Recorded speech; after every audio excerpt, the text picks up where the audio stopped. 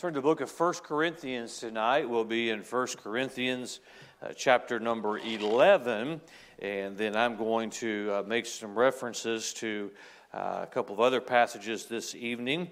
But of course, we've been in a series for a few weeks now, and we will be in this series for several more weeks on Sunday on the Great Commission. And as we are trying to follow Christ's command, His commission to the church, but also we're trying to reach more people with the gospel, reach more families. We're trying to grow our church, and so I believe that's pleasing and honoring to the Lord, and I want all of us to have a part in it. It's the wonderful thing about the local church. We can all be part of His church. We can all serve in some capacity in His church, and so we want to continue to be mindful of the Great Commission. Tonight we're going to, of course, take the Lord's Supper in just a few moments, so I'm going to read some scripture concerning the Lord's Supper, bring in some thoughts on the Lord's Supper, and then take the time and at the end, conclusion of the service after the invitation this evening to talk more about the Lord's Supper, but that'll be the message, the focus of the message this evening as we think about Christ and His church, and the Lord's Supper being one of the two ordinances of the local church. And tonight we'll be able to partake of one of them. So look with me at 1 Corinthians chapter number 11 and verse number 17. Now in this that I declare unto you, I praise you not, that ye come together not for the better, but for the worse. But first of all, when you come together in the church, I hear that there be divisions among you, and I partly believe it. For there must be also heresies among you, that they which are approved may be made manifest among you. When you come together, therefore, into one place, this is not to eat the Lord's Supper. For in eating every one taketh before other his own supper, and one is hungry, and another is drunken. What? Have ye not houses to eat and to drink in? Or despise ye the church of God, and shame them that have not? What shall I say to you? Shall I praise you in this? I praise you not. Paul is writing to the Corinthians, and there's obviously some problems going on in the church. There's divisions, there's heresies, and there's an improper attitude towards the Lord's Supper. And he's correcting some of these things, and so he's pointing these things out. Now we get to verse number 23. For I have received of the Lord that which also I delivered unto you, that the Lord Jesus, the same night in which He was betrayed, took bread. And when He had given thanks, He brake it and said, Take, eat, this is my body, which is broken for you. This do in remembrance of me. After the same manner also He took the cup, when He had supped, saying, This cup is the New Testament in my blood. This do ye, as oft as ye drink it, in remembrance of me. For as often as ye eat this bread and drink this cup, ye do show the Lord's death till He come. Wherefore, whosoever shall eat this bread and drink this cup of the Lord unworthily shall be guilty of the body and blood of the Lord. But let a man examine himself, and so let him eat of that bread and drink of that cup. For he that eateth and drinketh unworthily eateth and drinketh damnation to himself, not discerning the Lord's body. For this cause many are weak and sickly among you, and many sleep. For if we would judge ourselves, we should not be judged. Now, there are several things that I want to remind us of concerning the Lord's Supper. We're going to take some time tonight to reflect on what Christ did for us, and that's always a wonderful, sobering thing, but it's a thing that we should constantly do. But certainly as a church tonight, we're going to take the time to do that. But tonight I've given this message just a simple title, Considering the Lord's Supper. There's some things that we find in this passage of Scripture that we need to always consider when it comes to the Lord's Supper. Taking the Lord's Supper is a serious matter. The Lord's Supper does not save us. There's a lot of false doctrine tied to the Lord's Supper, but this is a remembrance of what Christ did for us. This is a reflection of what Christ did for us. And it is an ordinance of the church, and it's something that we should take seriously. So I'm going to give us a few thoughts tonight considering the Lord's Supper. Father, thank you for the day we've already had. Thank you for the decisions that have already been made today. Father, thank you for the wonderful fellowship, the wonderful spirit among your people. Father, I pray now this evening that as we look into your word and we look at this subject tonight, may we be of sober mind, may we be of serious mind as we look at this serious subject. And Father, may we heed some warnings that are found in this scripture, but at the same time, may we be reminded of why we need to take this seriously is because of what Christ did for us. And Father, I pray that your church would be strengthened tonight because we've taken some time to think about Christ and what he's done for us. We ask this in Jesus' name. Amen. As we've already seen, there were some serious things going on inside the church of Corinth that Paul is addressing. One of those I've already mentioned is the Lord's Supper, and how the church did not have the proper perspective of it. They were not taking it seriously enough.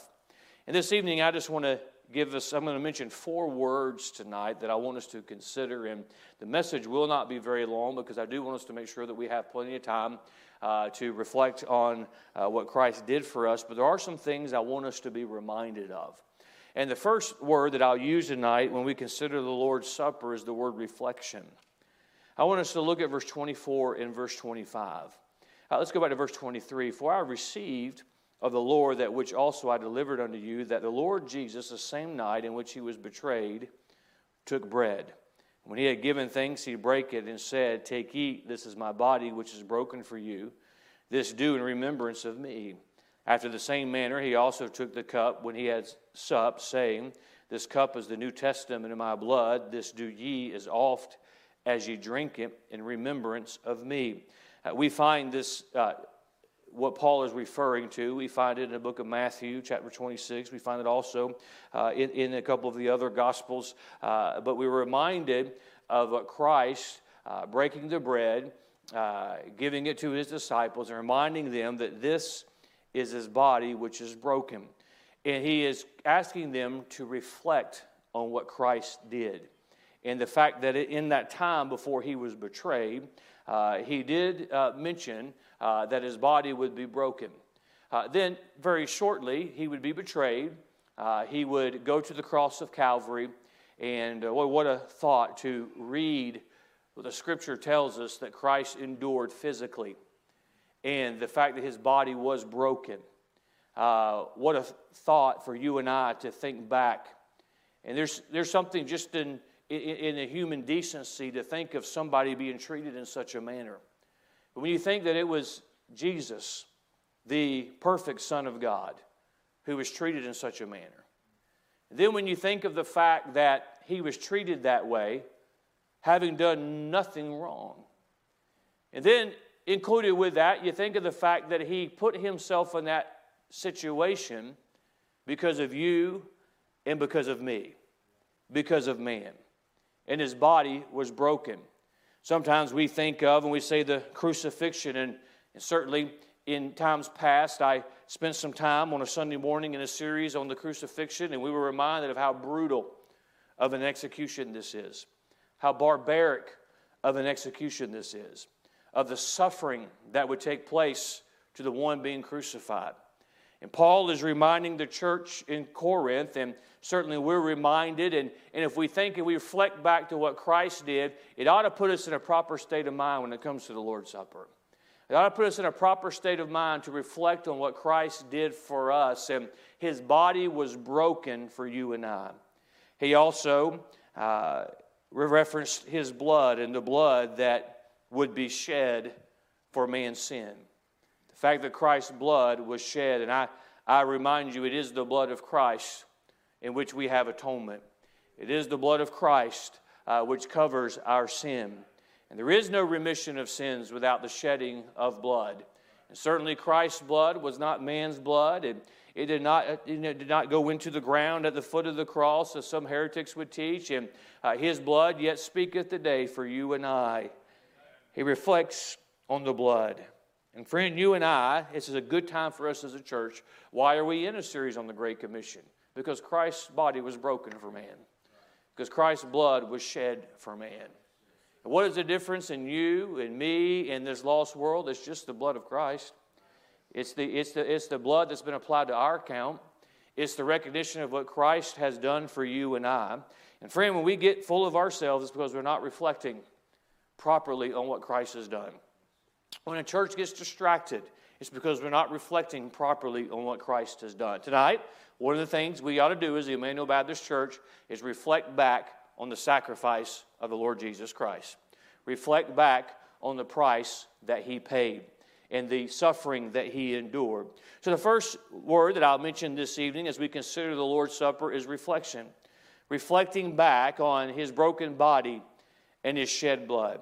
The second word that I'll use we find here is the word examination. I want to draw your attention to verse 27, and we'll read down through verse 31. Wherefore, whosoever shall eat this bread and drink this cup of the Lord unworthily shall be guilty of the body and blood of the Lord. But let a man examine himself, and so let him eat of that bread and drink of that cup. For he that eateth and drinketh unworthily eateth and drinketh damnation to himself, not discerning the Lord's body. We are instructed to examine ourselves. It is a serious thing to take of the Lord's Supper. And Paul writes and says, okay, every one of you, it's up to you to examine yourself. What is unworthily? Every child of God ought to seek, as we know to be true, the right relationship with God. Well, if you are saved, that is what is necessary. That's a scriptural requirement, part of God's church. But you ought to be in good fellowship with Him. You should not be out of fellowship with God. At this very moment, the Spirit of God is bringing things to your attention that is between you and your God. You are to get that right with Him before you partake of the Lord's Supper. And see, this is what is so important for you and I. We should keep our fellowship right. But when it comes to the Lord's Supper, we're admonished, don't take of it unworthily.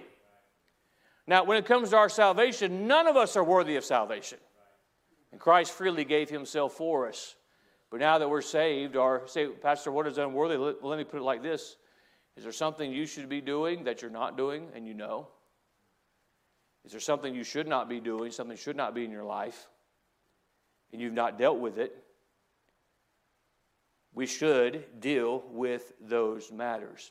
See, friend, we are too flippant in our life when it comes to the things of the Lord.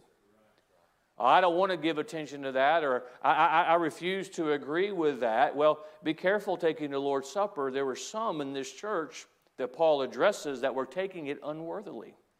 Say, well, Pastor, is it really that big of a deal? Well, he says, examine himself. It's not your pastor's responsibility to examine you. I don't know what's in your heart. I don't know what's in your life. But friend, I'll say this, we should not be living two lives.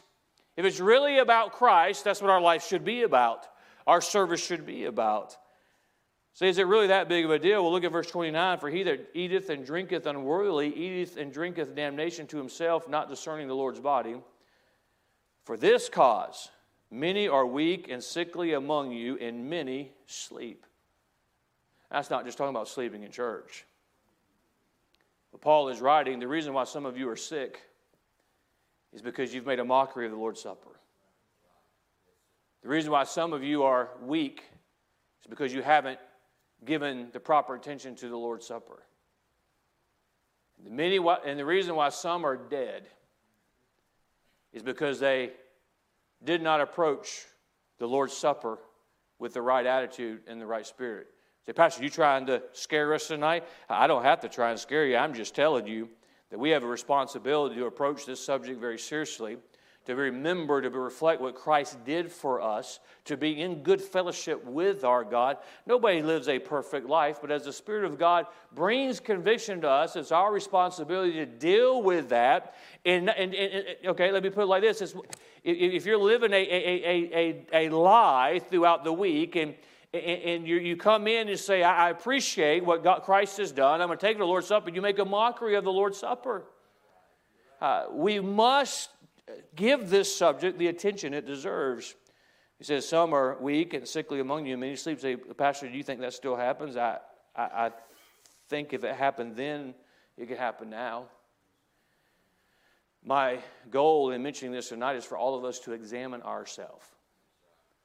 Is to take some time, and we'll have time at the end of the message, time for us to examine ourselves and to make sure that we are in good fellowship with God.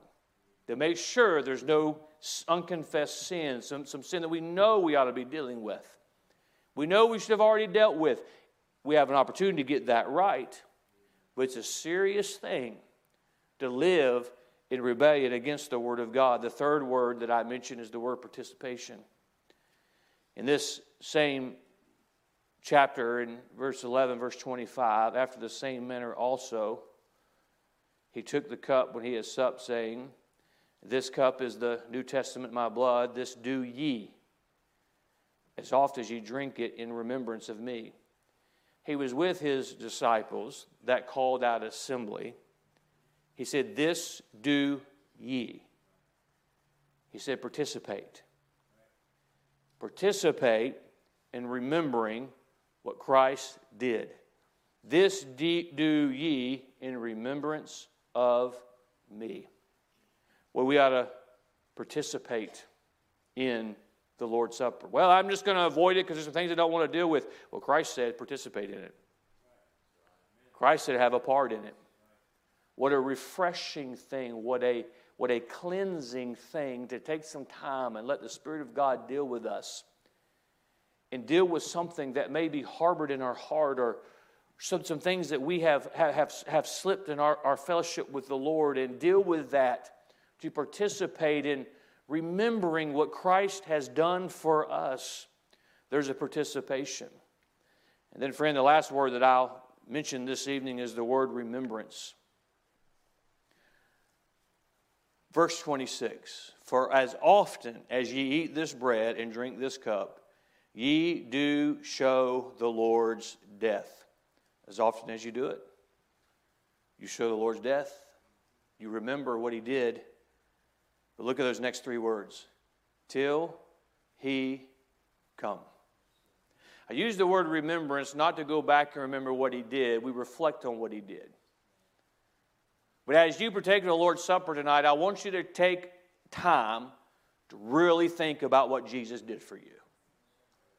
Really think about His body being broken for you. Really think about the suffering that Christ endured. Think about the blood that was shed for you. Think about the sacrifice. Think about the suffering. Think about the conquering that Christ did for man. I want you to think about that and reflect upon that and be thankful for the Lord Jesus Christ. Be thankful that God loved us enough to send His Son. But while you're reflecting and thinking about what Christ did, I want you to remember something. He's coming again. He's coming again.